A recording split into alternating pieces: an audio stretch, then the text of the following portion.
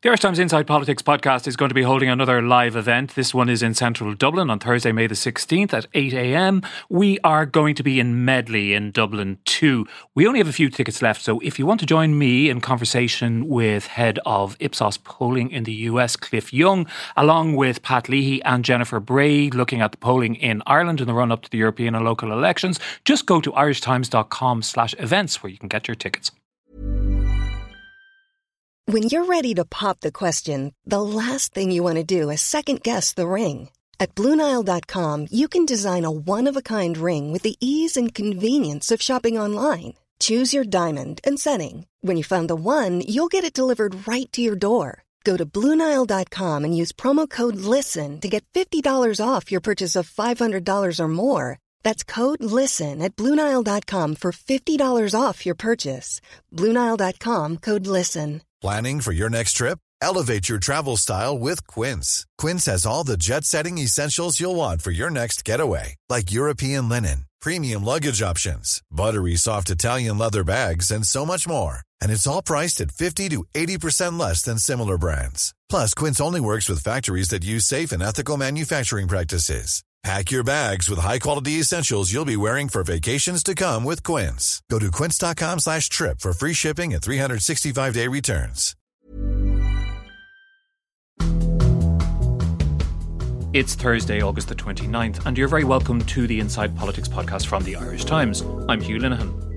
Yesterday, Boris Johnson surprised and shocked his opponents when he announced that the Parliament at Westminster will be prorogued for 5 weeks between the second week in September and mid-October, with only 2 months to go before the UK's planned exit from the EU on October the 31st. The move has been attacked as anti-democratic, but what is actually likely to happen now as British politicians prepare to return to Westminster for a few short days next week? To discuss this, I'm joined in studio by our political editor, Pat Leahy, and on the line by The Guardian's Brexit correspondent, Lisa O'Carroll.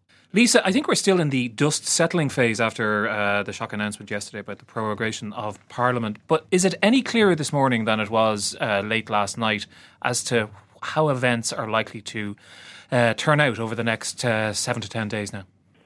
Yeah, I think people have absorbed the shock by now, and the focus very much is in how to stop it among what they're calling the Remain resistance in Parliament, which is the obvious parties, Labour, SNP, and some rebel Tory MPs. So the focus is now on what they can do, not just next week on the 3rd, where there are a number of options they have. They return to Parliament next Tuesday, and they will be in Parliament for 6 or more days before Parliament is prorogued. But I think maybe we can come back to this later, but I think the real question is, what is the strategy? Yes, tactically, it was a bit of a blinder. He took Labour by surprise just hours after they seemed to have a coalition of parties ready to come up with a government of national unity in the event of a no confidence vote. So I think the real question is, A, is there going to be a deal? Is there going to be no deal? Is there going to be an election? And when will that be?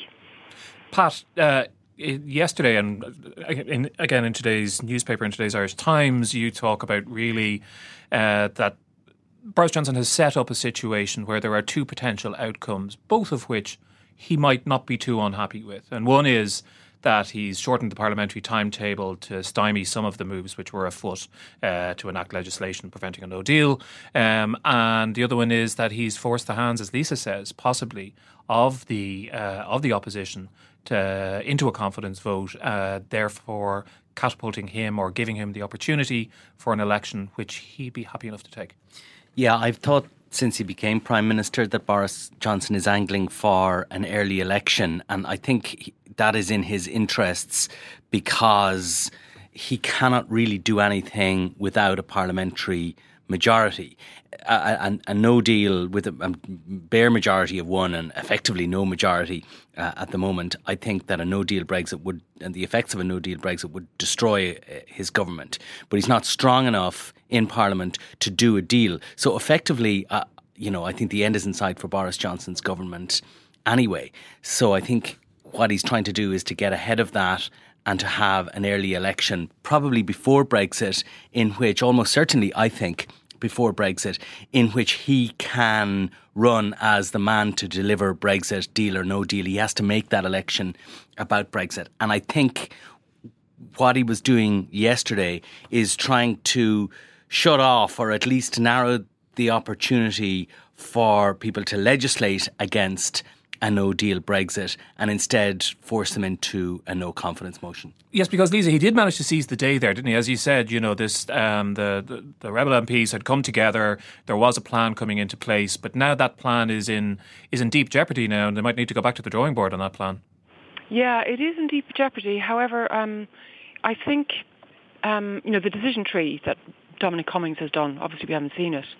But, the options that you're looking at now, the flowcharts for if this happens, what happens, if that happens, what happens. I think we are absolutely we are not in a situation where there is a guarantee of a deal or no deal, and there is no confidence really that there will be an election before October the 31st, because if he did that, then he's still got his real opposition for the opposition for the Tory party, which is the Brexit party, and the ERG, who have been making noises this week, the likes of Ian Duncan Smith, who wrote in the Telegraph on Monday that it wasn't just the backstop that was a problem, that there were other issues like the direct effect of European law, which allows British courts to take reference from European case law in order to make their decisions.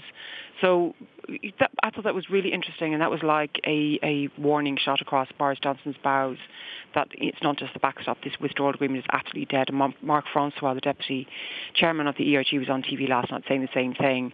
Also, there's an issue with this idea of a government of national unity. Joe Swinson, the new head of the Liberal Democrats, was at pains to avoid answering a question by Kirsty Wark last night on Newsnight over whether she would support Jeremy Corbyn as a leader of a potential government in the event of a vote of no confidence in Boris Johnson next week. So, whichever way you look, there are no obvious victories for anybody here. Tactically, Boris Johnson was a winner yesterday, but strategically, I think we still don't know where we're going. But won't there have to be huge pressure on Joe Swinson and some of the other non-Labour people if the Government of National Unity, they really got to find another name for that, by the way, but if that were to be formed specifically as a caretaker government for 4 weeks, purely to ask for an extension to Article 50 in order to hold a general election in November. So doesn't Joe Swinson essentially have to go along with that? Let Jeremy Corbyn in for 4 weeks. He's not going to be doing anything. He's not going to be enacting, his entire programme, the Labour's programme for government or anything.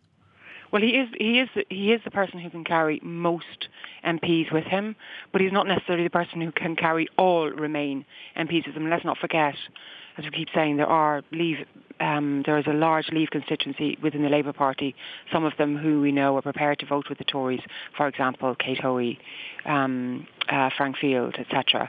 I think also to pick up on Pat's point that, Boris Johnson has forced them into a vote of no confidence. The thinking before yesterday was that a vote of no confidence, next week was too early. You really, in order to get the rebel Tories on side, you need to take it right down to the wire. So the thinking was that vote of no confidence would happen after the summit in October. I don't know where we're going. It's But in a way, Boris Johnson has forced that issue, hasn't he? And he's brought that item up the agenda into September, at least to some extent. And Pat, can I just ask you to respond to what Lisa was saying there? Because I think there's a difference of opinion there. I mean, let us take, I'd say Dominic Cummings' decision tree would be a very interesting thing to see. I'd love to see it myself. But, let us take that there is he loses a vote of confidence. He goes to the country. It's a very moot point about whether he gets that larger majority, which would be his objective, although in some ways he's better set up to do it than some might think. But even if he gets there, as Lisa says, he still has the ERG on his back. He still has a significant rump of his own parliamentary party whose preferred option is no deal. Absolutely, 100%, you're right. But Boris Johnson doesn't have to believe that this is a really good time for him to have an election in order to pursue that path. He just has to believe that it is better now than the available alternatives. And it seems to me that if I'm right, and I think I am, that a no deal would destroy his government and he doesn't have the strength to do a deal because of the presence of the ERG on the current parliamentary numbers, then he has to want to change those parliamentary numbers. Whatever he is going to do, is he really prepared to do a no deal? Seems to me he probably is. Does he want it? He says not. Perhaps he does, but whatever he wants to do, he needs a parliamentary He needs a parliamentary majority to do it. I think, and I think that is what he is manoeuvring towards. He is. I mean, some polls suggest he's in a reasonably strong position. He would fight that election as the man to deliver Brexit, deal or no deal, and coming back with a majority. He could have. I mean, it's a gamble. All elections are gambles, but Johnson is a bit of a gambler. And I wrote in my piece today that in his biography of his book about Churchill, which I reread over the summer, he makes the point that all politicians are gamblers with events. And I think the thing about that book is it tells you a lot more about Boris than it does about Churchill. But I think before Brexit is probably a better time for him to have an election than any of the available alternatives. And it seems to me, if that is correct, then I think that explains what he's at. And yet, Lisa, some of the noises we were hearing yesterday coming out of the government were that if an election were to take place, it might take place after Brexit on something like the 4th or the 5th of November. So what's your read on that? So the read on that is that, yes, he goes up to the 17th of October. So Parliament comes back on the 14th of October. They've got very little chance to decide anything because he will have to open. The first day will have to be the Queen's speech, and then you have 2 or 3 days debate on that Queen's speech and all the legislation he's promising the public. So then you go to the Thursday, Friday of that week where the European Summit is held. I think it's highly unlikely that a deal can be struck by then. I think commentators yesterday who were talking about him coming back with the deal are delusional because the EU have already said that they will not, and particularly Angela Merkel has said that they will not countenance doing a deal that they are not confident has a mandate or can get ratified in Parliament. So we've got to bear that in mind. So I think there are a lot of people here talking about how no deal suits his purposes. So he goes beyond October the 17th, comes away with a no deal, calls an election, not necessarily before the 31st, but says, we know that Dominic Cummings' sort of mantra is now people versus the politics, that they will go to. He's the man who came up with the Take Back Control slogan for the Vote Leave campaign. So his slogan is going to be people versus politics. And that they believe that is the way to extinguish the Brexit Party and the ERG. And I was talking to somebody here yesterday who thought, actually, a no-deal scenario for him at March general election is a possibility. That a no-deal, obviously there will be chaos, but they get through the first 2 months. They take the knocks. Let's not forget that the Tory party people individually are not going to be affected much by Brexit. They go through to better weather in March, and say, guys, look, Dunkirk spirit, we did it. It's all right. The world has, the sky hasn't fallen in. We've got our deal with Trump. We've got this. We've got that. Vote for us and get the majority that way. That is another. I think that's another view. I think that's quite a plausible scenario, to be honest, and maybe that's what ends up happening. But it requires his government, which has no majority, to survive the aftermath of a no-deal Brexit, and I'm not sure that is likely. But that's a huge unknown still for all of us as to how exactly that's likely to pan out. Is it going to be 2 weeks of chaos followed by a kind of a stable thing with certain irritations and, some economic downturns, but things that the Tory government can swallow and still win an election in March? And there are lots and lots of unknowns in that scenario, aren't there?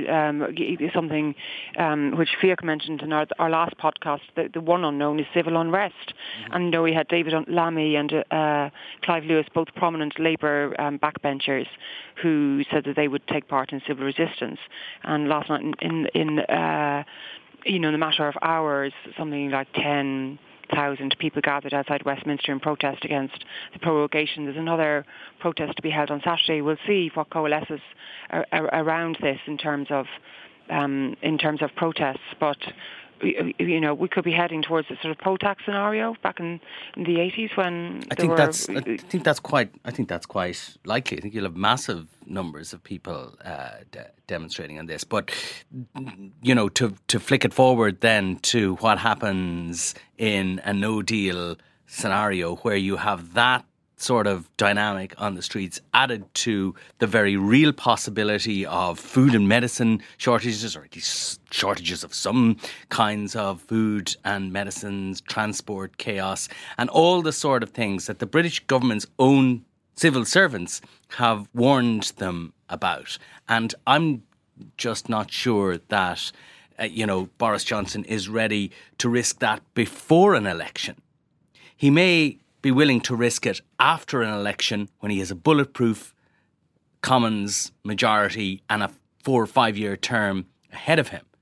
But at the very end of a government and a parliament that is hanging on by its fingernails, I'm not sure. I think we're all guessing about Dominic Cummings' decision tree here. But Lisa, let me ask you something slightly different.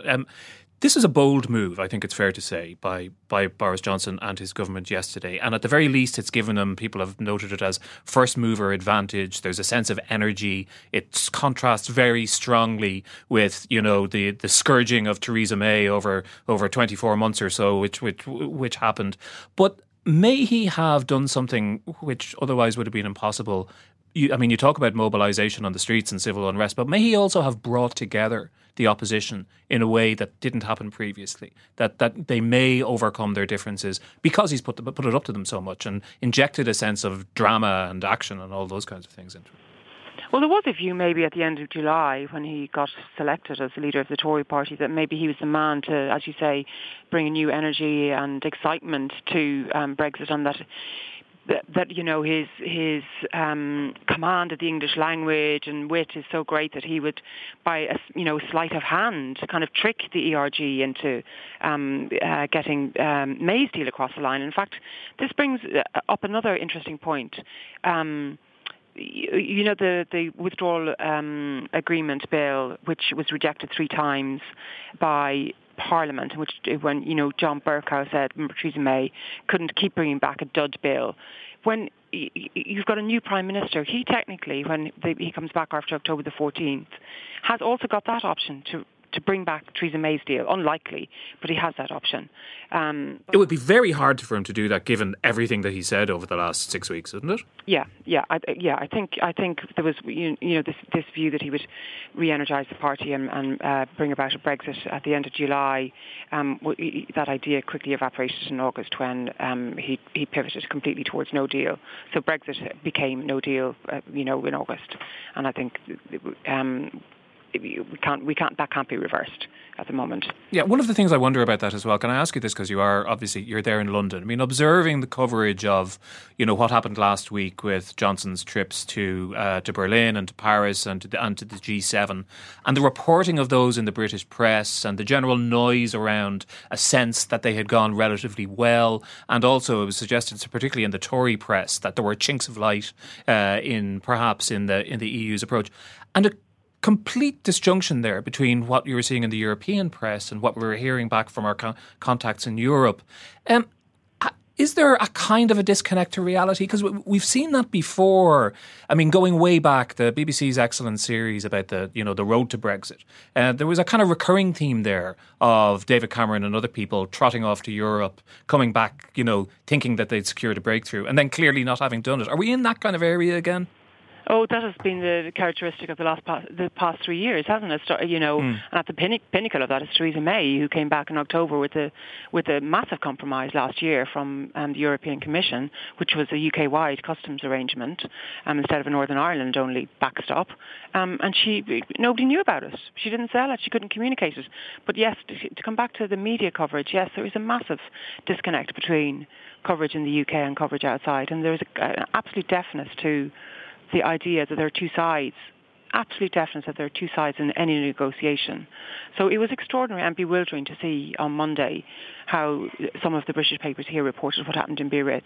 And it seemed like this idea that the EU were softening and finally coming round to Boris Johnson's view was based on one EU official who said something along the lines is, yes, we're quite surprised. Boris Johnson is, he's diligent, he's impressed us, and we are willing to listen.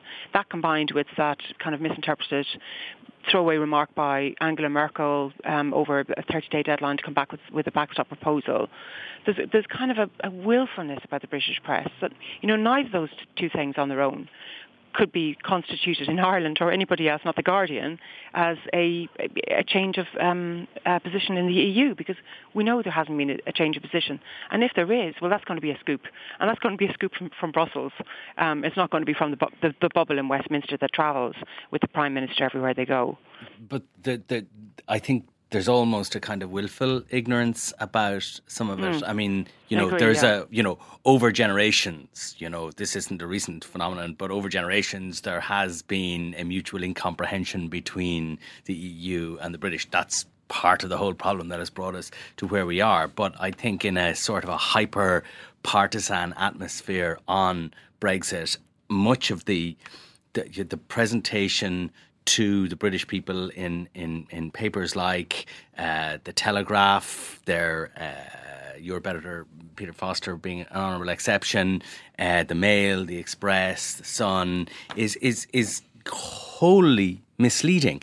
And there's a kind of invincible ignorance amongst many Tory politicians about the basics, not just of how the EU works, but on the basic details of the withdrawal agreement and the alternatives and so forth. My 13-year-old daughter rang me last night while I was working on this stuff because she had to do something on the backstop for her homework. And so I explained it to her in fairly simple terms over about 5 minutes. And after I quizzed her on it, then I said, congratulations, you now know more about the backstop than 95% of Tory politicians.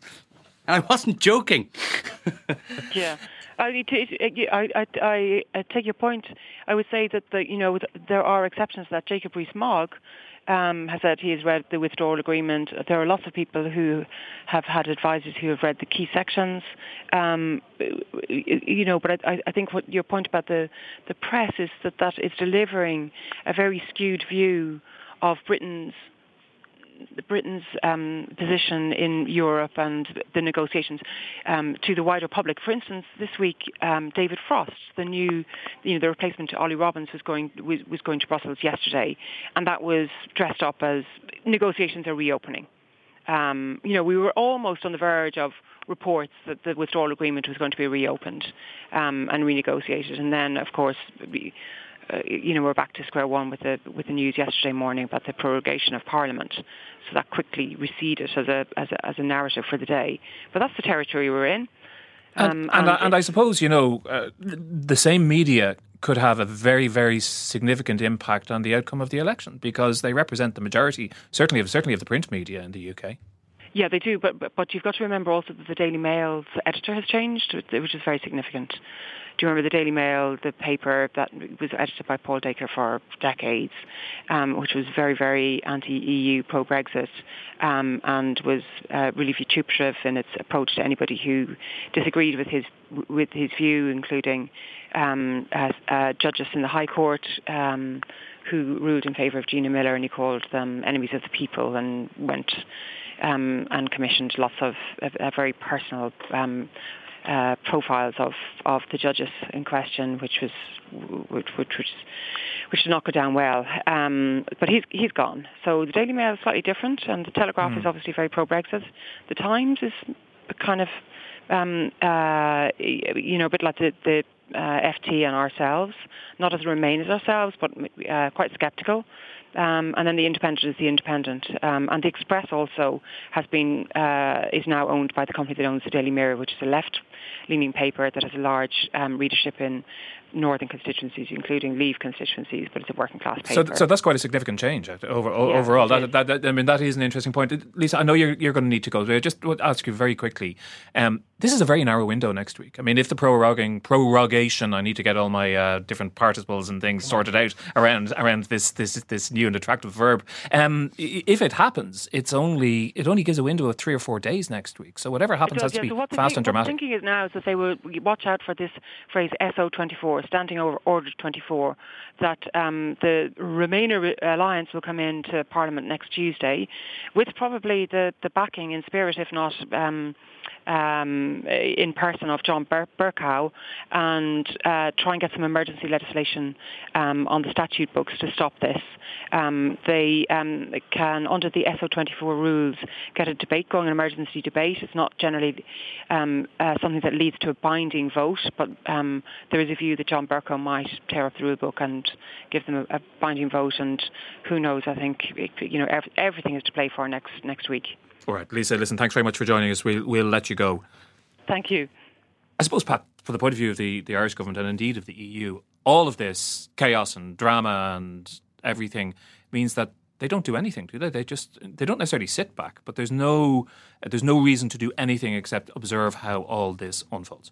If you can sit back and at the same time be at the edge of your seat, I think that is the position that they will be adopting over the coming weeks. I think there was a general acceptance in both in Brussels and in EU capitals, and certainly in Dublin, that they had to wait until events at Westminster resolved themselves one way or another. I mean, before yesterday happened, it was clear that Boris Johnson was going to face a parliamentary challenge next week and probably the week after, and they would have to wait and see what the outcome of that was. Now, yesterday's move by Johnson has accelerated the timetable and rewritten the rules a little bit of that showdown, but it's still the showdown at Westminster as British politics decides what it's going to do, as Johnson tests his strength against the Remain alliance, or however you want to term them. And that has to happen first.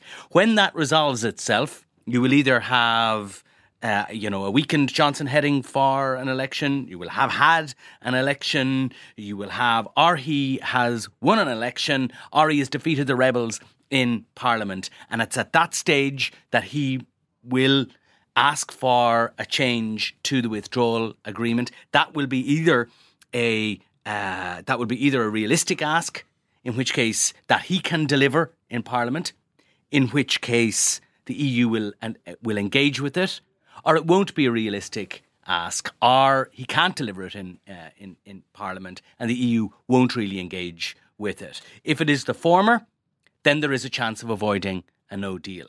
If it is the latter, then there isn't. But we'll have to wait and see what happens in Westminster before we know which way it's going to go. And it's only 25 months or so ago that Theresa May looked an absolute shoe-in for an increased majority. The Labour Party was in disarray. She was expecting to be coming back to Westminster with a majority of 100, and it all fell apart in the space of 3 or 4 weeks, a political campaign.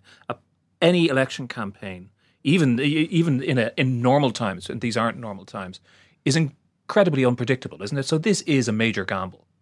Oh, absolutely, it is a gamble. If I'm right, and he's going for an election, then he's staking everything, staking his premiership on it. But the alternative for him, it seems to me, is probably less attractive. So it's a logical gamble.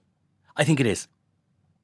And let me ask you just one last question. And taking into account the fact that these decisions are going to have a profound impact on people's lives, and in fact, some predictions are that they'll have a very negative impact immediately on people's quality of life and the economy, and perhaps even important services.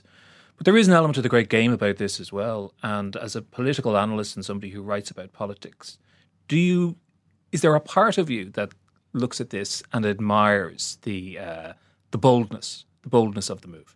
Well, I won't say I admire it. I'll try and keep my personal likes and dislikes out of what passes for my analysis of it. How successfully I do that, or otherwise, I suppose, for readers and listeners to judge. But I think looking at it as dispassionately as I can, it's certainly clear that Johnson has seized the initiative since he became Prime Minister. He is driving things forward, pursuing his agenda in a way that Theresa May wouldn't or couldn't. Yesterday's move was, at one level, completely outrageous, suspending Parliament for 5 weeks. But it's also an extremely bold move. And I think what he is trying to do is to shape events to his advantage. And for all the seriousness of it, there's a part of it that is kind of thrilling to watch as well. Stay tuned. Pat, thanks for joining us. And that's it for today. Thanks to our producer Jennifer Ryan and engineer JJ Vernon. Reminder that you can subscribe to this podcast on Apple Podcasts, on Spotify and on Acast. You can mail me with your views, which are always very welcome, at hlinehan@irishtimes.com, or you can usually find me pretty easily on Twitter. But until the next time, thanks for listening.